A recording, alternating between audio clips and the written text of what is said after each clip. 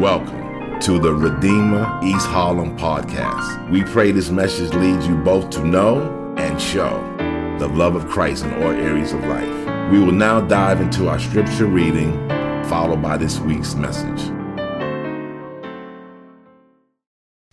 Today, God speaks to us from Psalms 36. I have a message from God in my heart concerning the sinfulness of the wicked. There is no fear of God before their eyes. In their own eyes, they flatter themselves too much to detect or hate their sin. The words of their mouths are wicked and deceitful. They fail to act wisely or do good. Even on their beds, they plot evil. They commit themselves to a sinful course and do not reject what is wrong. Your love, Lord, reaches to the heavens, your faithfulness to the skies. Your righteousness is like the highest mountains, your justice like the great deep. You, Lord, preserve both people and animals. How priceless is your unfailing love, O God. People take refuge in the shadow of your wings. They feast on the abundance of your house. You give them drink from your river of delights. For with you is the fountain of life. In your light we see light. Continue your love to those who know you, your righteousness to the upright in heart. May the foot of the proud not come against me, nor the hand of the wicked drive me away. See how the evildoers lie fallen, thrown down, not able to rise. The word of the Lord. Thanks be to God. So, have you ever jumped into a movie that other people have already started watching? Meaning they didn't wait for you. You end up joining them halfway, and you very quickly realize that you have missed a lot. And they don't want to explain what's going on. They definitely don't want to have to start the movie over. And so you just sit there. And as a result, more than likely, you kind of check out. And you sit there confused and maybe bored.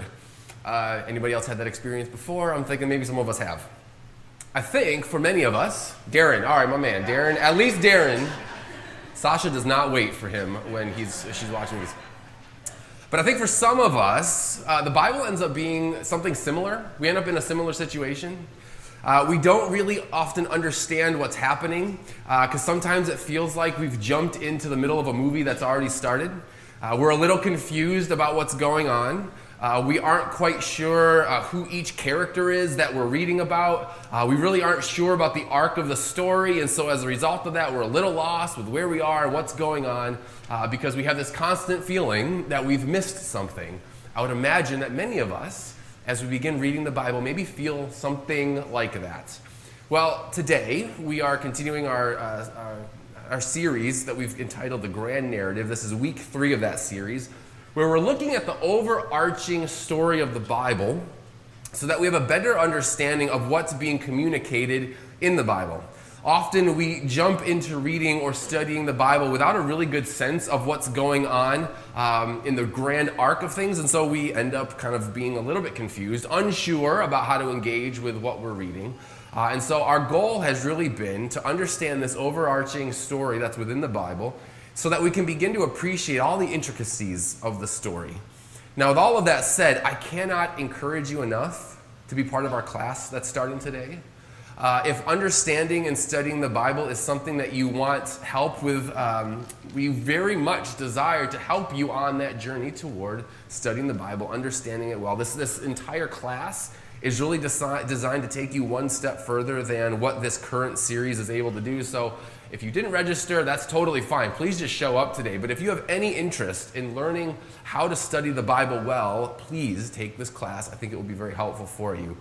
That said, though, back to our main topic of the day.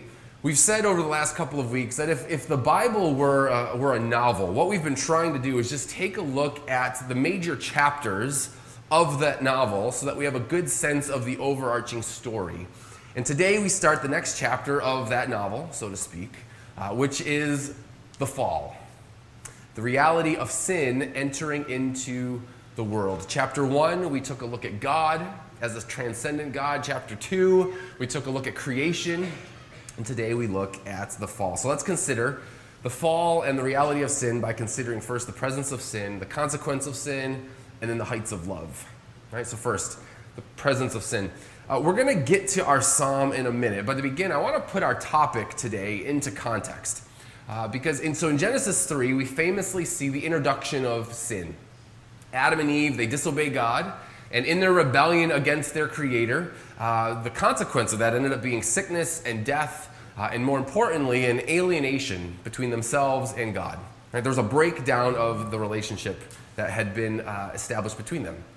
The notion of the fall, this introduction of sin, is pretty key to a Christian understanding of the world, of the strife, of the suffering that's within it, and our need for redemption. And we will speak about that more in a minute. But I want to acknowledge something that I think is worth emphasizing, is that we are currently in week 3 of a 6-week series, and it's only now that we are beginning to take a closer look at the fall of humanity into sin. And I point this out because for many, I think that functionally, for many, the Bible basically starts at Genesis 3. But as we've seen, the Bible actually starts not with the depravities and the fallenness of humanity, with the presence of sin and the presence of rebellion against a creator God, but rather, the story of the Bible starts with the grandeur and the glory of a God who is beyond our comprehension. And then, out of that grandeur and glory, God then creates. He's a God of creation, a God who made a world good, a world full of marvelous potential and beauty, and that he makes humanity in his image with dignity and with the ability to cultivate and curate the world. And if we don't start there, if we don't remember the heights from where we were created, I think we begin to lose sight of the significance of our fall from those great heights. That is, the fall of humanity is not some stumble of humanity, but it's a true fall. That the story of humanity is one where we start at the mountaintops, but end up descending into valleys. It's where we were created to live in splendor, but then so often we end up living in squalor. It's living in perfect justice and righteousness, but then descending into unrighteousness and injustice. The story of Genesis 1 and 2 is the story of a God creating humanity with freedom and relationship and the capacity to come alongside their Creator and to work within that creation. What a marvelous gift we have been given as cultivators, curators of God's good creation. But then, of course, in Genesis 3, we see the beginnings of humanity's rebellion against this Creator. Because what we then see is humanity saying to God, no thanks to this whole following you, obeying you, submitting you to you thing. I'll do things my way and for myself, which is, of course, what we see in Genesis 3. And now the entire story, including our own story, is one of constant striving to again reach the heights from where we fell.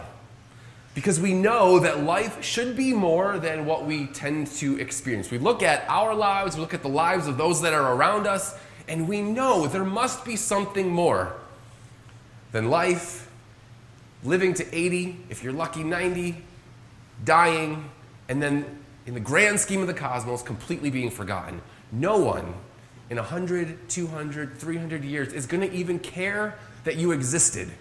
There must be something more to life than that. We know it to be true. And so we spend a lifetime trying to make something of our life because we have this innate sense that, yes, we were created for more. We still remember the great heights from where we fell. And so before we move forward, we should, at minimum, acknowledge that as those made in the image of God, we have such great capacity to understand such things, but that with such capacity, right, these God-given abilities, we have chosen to use those abilities, that capacity, to reject the one who gave it to us. It's the irony of all ironies. Those who are Christians and those who are not, all people, not only turn away from their Creator, but they actively use what He has given to them as the way in which they are going to reject Him as Creator. In Romans 1, Paul confrontingly addresses this reality and shows how this then plays out. He puts it this way. Let me just read for you a section of Romans 1. Paul says this, "For since the creation of the world, God's invisible qualities, his eternal power and divine nature have been clearly seen, being understood from what has been made, so that people are without excuse. For although they knew God, they neither glorified him as God nor gave thanks to him, but their thinking became futile and their hearts were darkened. Although they claimed to be wise, they became fools and exchanged the glory of the immortal God for images made to look like a mortal human, and birds and animals and reptiles." Interesting. Now, depending on your starting point, those statements might not mean much to you. But consider for a moment what is being argued here. Paul is acknowledging the religious impulse that is built within all of us. It's an impulse for him that leaves us recognizing that there is something more. We are unique amongst creation to know that there must be. We have this impulse to believe that there must be something more. And it's an impulse that ought to lead us to our Creator, but instead often leads us away from the Creator, and instead our affections begin to be placed upon not the Creator, but his creation. And to draw in last week, we have used our sense that there is more and our ability to cultivate and to curate this world. We've used those abilities to erect other gods, other things on which we place our hope and our purpose and our meaning. And he says that we've exchanged the immortal God for mortal things. And while this is certainly literally true over the course of human history, meaning we've literally deified, right, made gods of humans and animals and the like, it's also been true in a much less literal sense, in the sense that we've given God-like status to all sorts of things in our lives. You know, we might not explicitly state that other humans are objects of worship, but we've definitely placed so much identity and meaning in lovers, in spouses, in children, and friends. So much of our hope is wrapped up in them that functionally it's just worship. It's worship. We've used the works of our hands, whatever that work might be. We've made it so central to who we are, our identity. And as a result, we give our whole lives to it, believing that if we find a measure of success, then maybe we're going to find some kind of fulfillment. It's worship.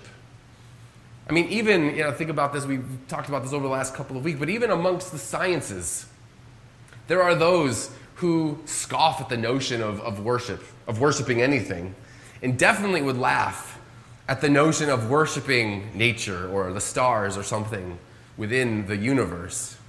But it's also interesting that those who scoff also functionally give their whole lives, center their whole lives around studying that which is in nature or within the universe, the birds and the animals and the reptiles, as Paul puts it, and other aspects of reality. Their hope, their meaning, their purpose are more tied up in a greater understanding, greater insight, greater clarity into that nature. And functionally, it's worship. Their pursuit of knowledge becomes worship. I put all this just in context for us because those words of Paul in Romans 1 are so key to all of us. We have exchanged the glory of the immortal God for images. And that ability to do so is not possible without what we considered in chapter 1, which was God. Right? God, this God of great power, who then in chapter 2 uses that power to create you and me with the capacity to understand the world in which we live, and we have used that capacity to reject him and to put our affections not on him, but on things within his creation. You and I are the only ones in all of creation with the capacity to do so. I mean, the greatest galaxies, all the way down to the smallest atoms, they all glorify God with their existence because they do exactly what they were created to do. Only humanity consciously exchanges the glory of the immortal God for images. The significance of the fall can really be only understood when we consider the place from where we fell. That God has given us much, and we have used that against him, to reject him. Now that said, that now brings us to our psalm and some insights that I think the psalm provides us about sin and the nature of sin and what sin actually does to us, which brings us to the consequence of sin. Let me highlight some statements that are quite striking to me, each of which shows us three things, I think. There's probably more that could be said, but at least three things that the psalm tells us about sin. And what we'll see in these sections of the psalm is that sin produces indifference, it produces blindness, and it produces more. I'll explain to you what I mean by that. So first, sin produces indifference. Look at verse 1. Verse 1 says this: "There is no fear of God before their eyes." Let me just pause there for a minute. The Bible uses the phrase fear of the Lord, fear of God, many, many times. You'll find it all throughout Scripture, but uses it in different ways. Often, the fear of the Lord, when it's used, is not describing how we tend to think about fear, which is to be afraid. Rather, fear is another way of saying reverence or awe. For those who follow the Lord, by nature of acknowledging Him as Lord and Creator and Sustainer of all things, there's a reverence, there's an awe that we ought to have before Him. So in many ways, that's what the Bible's describing. A great respect, great awe. There are, however, other times when that word fear is used in more of a literal way that we tend to use the word. And when the Bible uses the term in that way, it's often speaking about those who reject God. And as a result, fear should come. So just as an example, in Hebrews 10, the author there tells us that it is a fearful thing to fall into the hands of the living God. Other translations say that it's a terrifying thing to fall into the hands of a living God. Why? Because God is not only the creator, sustainer of life, but He's also a judge who will judge the living and the dead, as we proclaim every Sunday. Now, in this passage, the psalmist is speaking of the former, that there ought to be this reverence and awe before God, but I put them both before us because sin actually leads us to reject the notion of either. Sin rejects fearing God, and it produces this indifference. It makes us indifferent to Him as creator and sustainer, and so we lack this reverent awe of Him. But also, it produces an indifference to Him as judge, and we lack fear of being placed before His judgment throne. Both of which ought to be concerning. Now, I was reading a devotional on Psalm 36 earlier this week, and the author made a statement that struck me. Let me just read this statement to you. It says this. It says that fearing God is not mere belief in Him. It is to be so filled with joyful awe before the magnificence of God that we tremble at the privilege of knowing and serving Him. So let me just pause there. So to fear the Lord, again, is to have this joyful awe before the magnificence of Him. It's not just a belief in Him, it's an awe of who He is. But then the author goes on and juxtaposes that joyful reverence and says, but sin shrugs at God. It is failing to believe, it is failing to believe not that He exists, but that He matters. It's failing not to believe that He exists, but that He matters. Meaning, when we hear that God is the creator and the sustainer of life, what does that do? Does that produce a reverent awe, or does it just produce okay? When we hear about God as a judge who will judge the living and the dead, does that produce a fear, or does it just produce okay? Sin makes us indifferent to God. We shrug at God. And the way that we know the extent to which we have fallen into that indifference is to consider the second thing that sin does, which is that it also produces blindness. Look at verse 2. It says, in their own eyes they flatter themselves too much to detect or hate their sin. Interesting statement. Question. Have you ever known someone who will admit that they are self-deceived? Probably not. Why? Because the nature of being self-deceived is that one's blind to the deception. Right? There might come a time, and maybe many of us have been in this scenario before, maybe there will come a time where we move out of that season of deception and we can look back at ourselves and think, wow, I was so self-deceived. But such clarity only comes to us because we've been enlightened to the fact that we were deceived. But what the psalmist is saying is that we are often so self-deceived through the flattering of ourselves that we are completely blind to detect or hate the sin that exists within us. Again, Paul, drawing on Paul's letter to the Romans. In Romans 12, he famously encourages us to not think more highly of ourselves than we ought, but rather to think of ourselves in sober judgment. But what sin does is that it clouds our ability to think about ourselves with sober judgment. And I've seen this play out in two very different ways. Maybe some of this will resonate with you. I think for some, we think too highly of ourselves by rejecting the whole notion of sin or making very little of the whole notion of sin or the presence of sin within our lives. Meaning, again, just kind of back to the shrugging. It's like, no, I'm not perfect, but I'm really not that bad. I'm still a good person, especially compared to those people. Usually we like to compare ourselves to those people, whoever those people are. There's always someone worse than us. And so as a result, we really don't take that seriously, our own sin.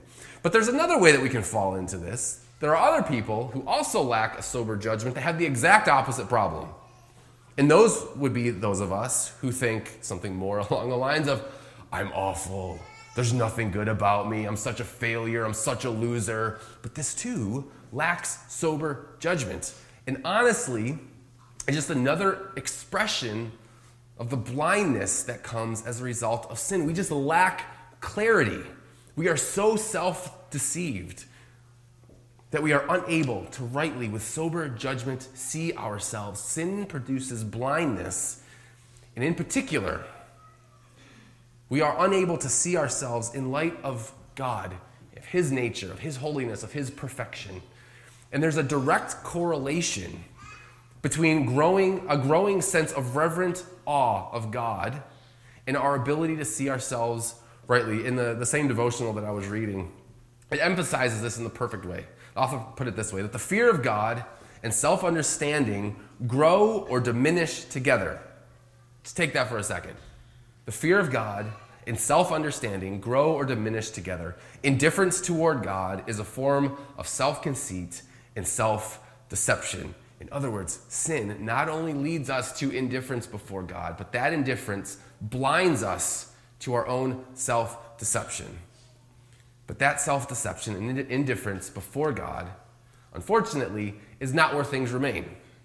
Because once that starts, what we begin to see is that sin produces sin, which brings us to this third thing that we see here in the passage, is that sin also produces more sin.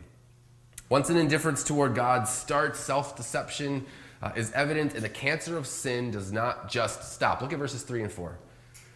It says this, that the words of their mouths are wicked and deceitful. They fail to act wisely or do good. In other words, we have disconnected ourselves from the very thing that brings wisdom and leads us to do good. Of course, that's not to say that we can't be good, we can't do wise things, but it is to say that we've lost the restraining factor necessary to resist what is evil and do good. That is why sin, once it begins, only grows over time, thus leading to verse 4, where we get to a place where even on their beds, they plot evil. They commit themselves to a sinful course of action and do not reject what is wrong. Right? It becomes a severe problem where we're laying in bed even thinking, plotting to do evil things. We can move into that realm of planning and engaging evil, not rejecting what is evil. Egregious sin and evil are so often a slow fade that begin with self-deception and a lack of the fear of the Lord. And that has been the case for those who follow and those who do not follow the Lord. This becomes a very real tension. And I think one of the primary examples, best examples in Scripture of this, is King David. It's an example that I've, of course, used before, but it's interesting to me. King David was called a man after God's own heart. He followed and feared the Lord. But at a certain point, his fear of God became indifference before God. And as a result, self-deception creeps in.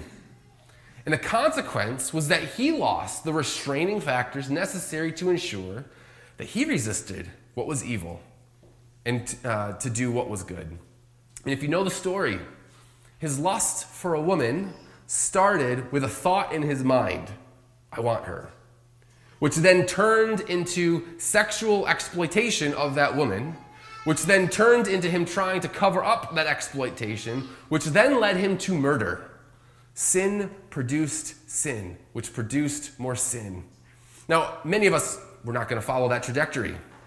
But once we've lost that restraining factor necessary to ensure that we're able to resist evil and do what is good, it is feasible for all of us. And I think about this regularly, have this conversation with people regularly. But a healthy understanding of sin and its effects ought to give us such clarity about ourselves that all of us should be able to say, there is no evil I am not capable of, if the situation or the circumstances were just right. Every one of us has the potential to be the absolute worst of humanity. Every one of us has the potential to be David's. And it's only by God's grace that any measure of evil is restrained. A man after God's own heart descends into depravities that many of us can't fathom. It's possible for all of us.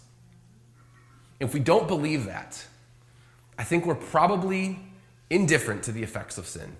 If we don't believe that, we've probably been so self-deceived into believing that maybe we aren't as bad. We flatter ourselves. We've been so self-deceived that we're blind to what is actually possible when that cancerous growth of sin begins to grow and take over within us. Now, with all of that said, the psalm actually does not just emphasize sin and its effects. I think it's important for us to recognize just how bad it is. Because what the psalm does next is actually then, if we can get our heads around how bad things are, what the psalm does next becomes mind-blowing. Because the psalm, after articulating the depravities of sin, right, the realities of the fall, it then shifts and it begins to show us the heights of love and what that does to those who recognize the significance of the fall. Let me show you what I mean. Look at verse 5. Let me just read for you verses 5 through 9. So after having said all that the psalmist has said about sin and its effects, the psalmist then says, your love, Lord, reaches to the heavens, your faithfulness to the skies. Your righteousness is like the highest mountains, your justice like the great deep. You, Lord, preserve both people and animals. How priceless is your unfailing love, O God. People take refuge in the shadow of your wings. They feast on the abundance of your house. You give them drink from your rivers of delight. For with you is the fountain of life. Your light we see. You know, I started off today emphasizing how far we've fallen. I started with the notion of it being this great tragedy that we've been given the capacity to cultivate and curate God's good creation, to serve him that way. But that as a result of this capacity, we've used it to create ways to reject him. And we deceive ourselves about it. And the psalm points out, reminding us of that great tragedy, but then reminds us that as we stand before God, as we look up again at the heights from where we fell, there is nonetheless a way for us to say, I might have been indifferent to you, but your love reaches to the heavens. I have been blinded by my self-deception, but in your light we see light. I have been wicked, but I can find refuge in the shadow of your wings. What is that? What is the psalmist presenting us? What is the psalmist juxtaposing? Well, the psalmist is presenting us, my friends, the hope of the gospel. That Jesus, the one who is at those great heights, right, the one to whom we look up, does not expect us to be able to reascend back to where we once came from, but rather, Jesus Christ is the one who comes down to us. Jesus Christ is the one who shows us the ways in which God does not desire to leave us in that fallen state, does not desire for us to have to work and strive to reascend back to where we came from, because we never would be able to do so. Jesus Christ represents the one who is the light of the world, that brings light to you and me, that we might be liberated from the blindness of our self-deception. Jesus is the one in whom we find refuge in the shadow of his wings.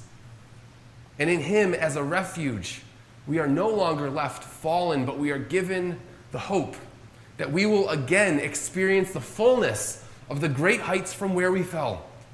No longer alienated from God, no longer bound by the effects of sin and the fall. So that now there's not a terrifying fear of God when we stand before his throne, but rather a joyful awe and fear of him. God does not desire to leave us in that fallen state, but has accomplished much so that we might be invited back to the heights from where we fell. All of which is possible because of Jesus. But here's the thing.